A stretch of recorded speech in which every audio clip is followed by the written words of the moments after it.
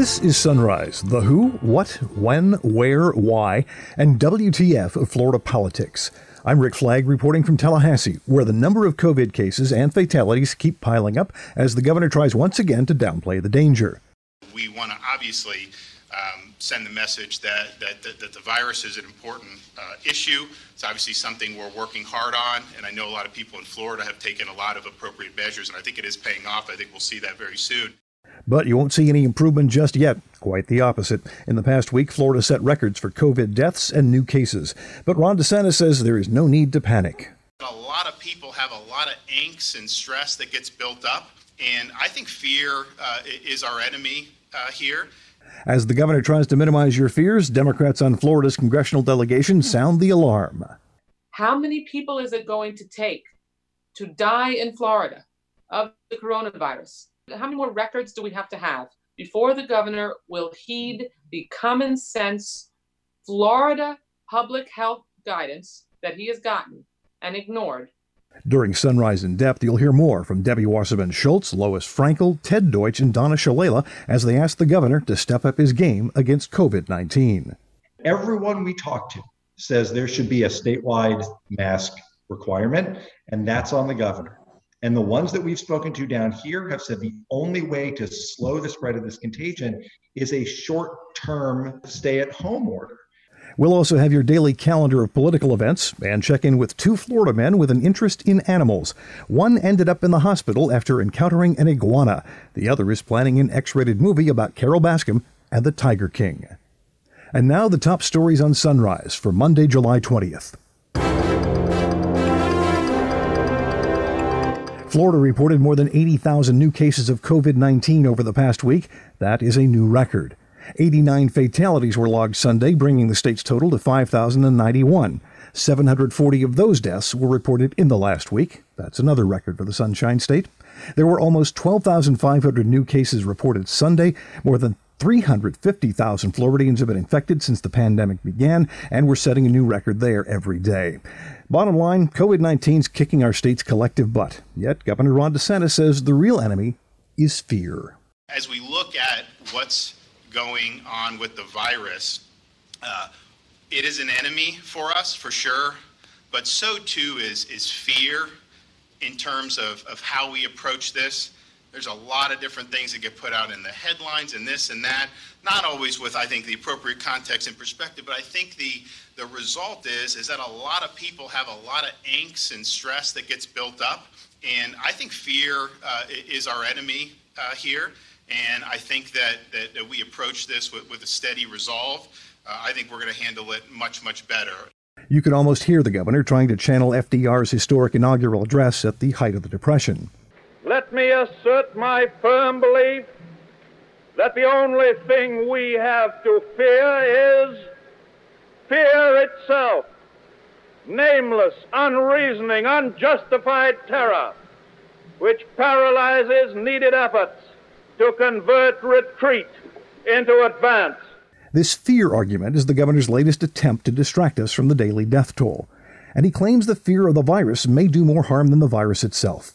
DeSantis says people with serious ailments are refusing to go to the hospital because they fear being infected by coronavirus. When you have a situation like this, you obviously I've talked about the angst and the fear that so many people have felt. And part of that is concerned about what the virus may do. But quite frankly, what we found is for a lot of people, it's concerned about some of the fallout that's happened with some of the changes that have happened to our country since March. People concerned about making ends meet, putting food on the table, what's going to happen with their kids, what's going to happen with school, all these very pressing things that really do weigh on a lot of people. And we can't forget that is a huge part of what we're dealing with right now.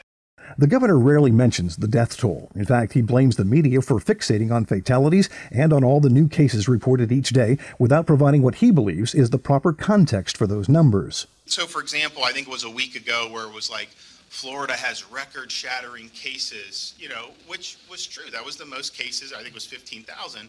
but I don't think the headline said that that was out of 144,000 test results. So, that's a percentage that's a little higher than where we were in May and early June. Obviously, we'd like to be, 5% or less. But had some of the states that were having massive outbreaks tested 144,000 at the height of theirs, they would have had 50, 60, 70,000. And so I think it's important to put that in context, because I think a lot of people see cases, I think they get really, really scared. And my message is, the fear is our enemy. Let's understand, there's obviously things that Floridians are doing and that we're doing, whether it's working with hospitals, whether it's doing some of the other stuff. But there is that. And I think the other thing that gets missed with the cases is the sheer number of people who are testing who aren't sick. Because I think most people see, cases, and they think that many people are in the hospital or are going to go. And the way this disease is it's largely, particularly for people who are under 60, either minimally or asymptomatic. We're now capturing a lot of those folks. When we were doing this in March, I don't know what you guys had for criteria, but at any of our sites, you had to be symptomatic and you had to be 65 or older when we first rolled out our drive-through testing sites. And so in late March, we were getting 1,000, 1,300 cases a day out of maybe 7,000 tests that were administered. Part of the reason we did it that way is because we were concerned, or we just were limited, and that there was not a lot of testing in the country compared to what we have now. So I think just with the cases, people should just put it in the context. You look and see, it seems like the U.S. has more cases now than it did in March or April. Not just including Florida, the whole country. But if they were testing like we are now in March and April, it would have been way, way more throughout the country. So that's just something that I think people should understand, put it in the proper context. But the idea that, when we're testing 100,000 people a day, and the majority of the positive tests are people who are either asymptomatic or minimally symptomatic, that's something that's important for people to know. The governor also believes fear is the main reason why so many parents and teachers have trouble with the drive to reopen public schools. Look, it's a fear of the unknown. It's a natural human response. But I can tell you, having dealt with this every day since February and looked at the data in the U.S., Florida, across the world, and as a father of 3 young kids, I do not fear this virus's effect on my kids. I think the risk is incredibly low. I fear way more things in terms of their health and safety, but I would not have any problem having them in school if they're not school age, but if they were, I would absolutely do that, and I think it would be safe for them. But I'm going to be doing a lot more personally, getting involved to just help some of the school districts. I think that we have different parts of the state that are dealing with a different type of epidemic, and so you look at like a Miami-Dade versus a St. Johns County. That's a big difference in terms of what you're seeing. I think the one thing I think is really important is, parents should be able to make the decision that's best for their kid. And so if they believe their child would be better off doing distance learning, if they're not comfortable with their kid going back to a school setting, I think they should have the right to make that choice. But I also think that there's a lot of parents who've seen regression in academics and seen their kids miss some of the great things about being in school, who want to have that ability to get them back. And I think the vast majority of folks really want to see kids prosper. That word prosper tells you a lot about where the governor is coming from. It means financial or material success. I have 2 daughters. I want them to prosper now that they're adults, but when they were kids in school, I wanted Jenny and Katie to be healthy and happy, not prosperous. Perhaps if the governor stopped thinking of this epidemic in financial terms, he would have a better understanding of the fear parents feel. And honestly, telling us he would gladly send his kids to school when they're old enough does not provide a lot of comfort. This pandemic should be done by the time the governor's kids are ready for school. If it's not over by then, I suspect we'll have a different governor. If you're wondering who's really prospering from the COVID crisis, check out Spencer Forden's story on FloridaPolitics.com. He reports on a study by Americans for Tax Fairness and Healthcare for America Now that indicates Florida's 56 billionaires, wow, we have 56 of them. Well, anyway, they saw their wealth increase by more than $15 billion between mid-March and mid-June. The value of their collective portfolios increased by more than 8%, while total U.S. household wealth shrank by more than $6 trillion. The The director of Americans for Tax Fairness says it's immoral that billionaires are getting richer and richer while average Americans are treading water, if they are lucky, or drowning from the economic crash caused by the pandemic. Democrats who serve on Florida's congressional delegation have been trying to meet with the governor for months to share their concerns about the state's response to the virus. But this is about the only thing they've heard in the way of a reply.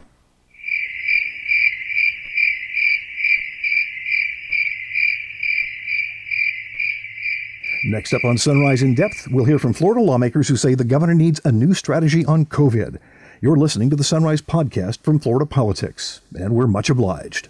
Florida Hospital Association members are safe, ready, and equipped to care for all Floridians. As our hospitals resume elective procedures, ensuring the safety and well-being of our patients, employees, and communities remains our first priority.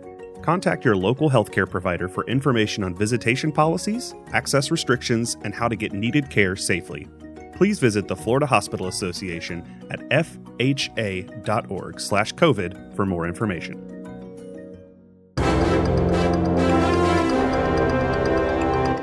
Welcome back to Sunrise. Since the start of the pandemic, Governor Ron DeSantis has made himself the public face of Florida's fight against COVID-19. He's coordinated with the White House and follows the lead of Donald Trump. The results have been disappointing, to say the least. Congresswoman Debbie Wasserman Schultz of Broward County says deadly and devastating are more accurate descriptions. We keep waking up every day and expecting a different result from a governor who is allowing Rome to burn around him. He does the same thing every day. Nothing. Results have been devastating. Florida now has more daily cases than New York did at its worst. When Florida shut down in the spring, the reason we shut down is because we needed to flatten the curve so that our hospitals and healthcare system didn't become overwhelmed. Well, we are there. Our hospital and healthcare systems are overwhelmed, particularly here in South Florida. And the bottom line is that this is urgent. Florida is now the global coronavirus center. That's not what I'm saying. It's what experts are saying. We need to pause the reopening and flatten the curve. And if we don't, it's going to quickly get worse. How many people is it going to take to die in Florida of the coronavirus? How many more records do we have to have before the governor will heed the common sense Florida public health guidance that he has gotten and ignored to require masks to be worn in public statewide to slow the spread? Our hospital systems are overwhelmed. Staffing shortages, supply shortages, PPE shortages, and we're putting intensive care patients in parking garages. How much worse does it have to get before he will make sure that we can take those important steps to slow the spread and not cause more people to die? Death and sickness is lying at the feet of Ron DeSantis, and he needs to stop the bleeding. Now, these are the sort of things you should say to someone's face, but Congresswoman Lois Frankel of Palm Beach County says the governor won't meet with them. All they can do is send him letters and hold Zoom press conferences when he doesn't respond. You know, it's very unfortunate that we cannot talk to the governor directly, as he has never spoken to us. We have written to him or his agency had probably over 25 letters on COVID issues, ranging from testing to mask wearing to fixing the broken unemployment system. And we have sadly gotten very little or no response. So for us to resort to a press conference to even try to get his attention is very awful. But this is an emergency. And very sadly, from day one, the governor has been taking his cues from the president of the United States, which has led young people to live dangerously and our seniors held hostage in their homes. He's called this a blip. I don't think it's a blip when thousands of people are sick and thousands of people die. A funeral is not a blip. So I just joined with my colleagues today to ask the governor to step up and show the leadership that we need so we can get back on track. Because here's the thing, folks. He's trying to force people back to work with a broken unemployment system. I know he wants to open the economy, so do we, but nobody's going to want to come to Florida if we're the epicenter of this disease with more COVID than most countries in the world. Congresswoman Donna Shalala of Miami-Dade, who ran the Department of Health and Human Services under Bill Clinton, describes the governor's response to COVID-19 as tragic. We're witnessing a tragedy unfolding in our community. People getting sick, people dying because of a lack of leadership from the governor. And we've been very clear in our letter about what he needs to do. But basically, he needs to follow CDC, even White House guidelines. And all of us want the economy to reopen, but it's not possible. In Miami-Dade, we're totally dependent on crowds, large numbers of people coming to visit. That's how our economy will respond. And it's not going to respond as long as this virus is totally out of control in our communities across Florida. So we're begging the governor, we're insisting that he lead on this issue and that he close down everything except the tightest, most essential services, that he get a strategy in place for contact tracing, that he mandate masks, and that he save lives. This is about saving lives. It's about preventing illness, and it's about protecting one of the most important institutions in our communities, our healthcare infrastructure. And Congressman Ted Deutsch of Palm Beach County says things are nowhere near as rosy as the governor would have you believe. Our hospitals are scrambling. They're scrambling to put beds in conference rooms, in classrooms, in the garage. They don't have enough staff. They are reusing PPE. They are running out of treatments like remdesivir. This crisis in Florida, we've seen before. We've seen hospitals forced to put patients in hallways and in available rooms. We saw it in Italy in February. We saw it in New York in March. And we don't understand why the governor didn't learn these lessons. The White House has been preparing guidance for our state, recommendations that they have not shared publicly. Florida is in the red zone, according to the White House, but Governor DeSantis isn't taking action while these alarms are blaring. Why is that? Instead, he continues to minimize the crisis that will make it harder to meet the challenges ahead. He downplayed spiking cases. He downplayed the rising positivity rates. He downplayed full ICUs. He downplayed deaths, just like the president. Governor DeSantis is trying to spin the data and ignore the health experts. And it's producing disastrous results for Floridians. None of us want to go through another shutdown. But here's the thing. The governor's unsafe and reckless rush to reopen may be the very thing that forces our state to shut down again, either because of the damage that's so bad that it's necessary, which is where we are in many parts of the state today, or because Floridians and visitors simply don't feel safe. How much more is the governor willing to let Floridians suffer? We want the governor to follow the recommendations of public health experts, the CDC, and yes, the White House's, Donald Trump's own task force. We want a mandatory statewide mask order. We want targeted stay-at-home orders, and we want what is necessary to keep people safe from this virus and to save lives. DeSantis has yet to respond to the congressional letter, and if the past is prologue, he never will. Florida's unemployment rate drops more than 3 points, down to 10.4% in June, as the state began the second phase of its effort to reopen for business. More than 1 million Floridians were out of work in mid-June. That's a drop of almost 300,000 compared to May. Theme parks have started reopening, but tourism and hospitality remain the hardest hit industries. Now, the June numbers, they're an improvement, but they don't reflect the state's decision to close bars again in late June because many were ignoring social distancing rules. And the June numbers came a day after the CDC extended its no-sale order for cruise ships, which sent cruise stocks tumbling. Your calendar of events begins at 9 a.m. when attorneys and plaintiffs hold an online news conference before the start of a trial that seeks to force Florida to take a series of steps to make it easier for people to vote. The trial itself begins at 10. The Women's Suffrage Centennial Commission holds an online meeting at 10:30. The Board of Professional Surveyors and Mappers will also meet online at 10:30. Leading Edge Florida, which represents nursing homes and long-term care facilities, is holding an online news conference at 12:30 to release a report about the coronavirus. The Revenue Estimating Conference meets at 1:30 to analyze what are known as Article 5 revenues. They help fund the court system.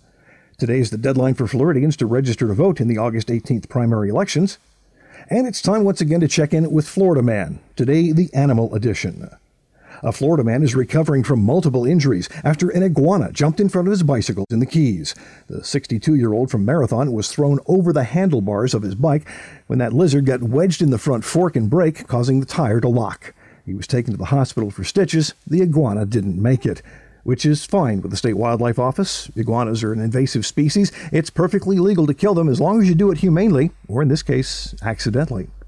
Finally today, you've probably heard about Rule 34, which states that pornography exists on the internet for any conceivable topic.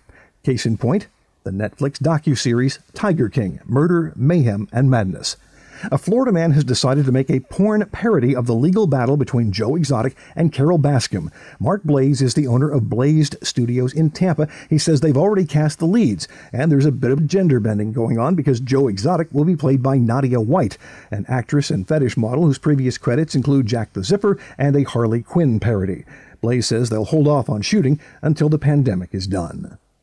That's it for today's episode of Sunrise. I'm Rick Flagg in Tallahassee, inviting you to join us again tomorrow as we plumb the depths of Florida politics.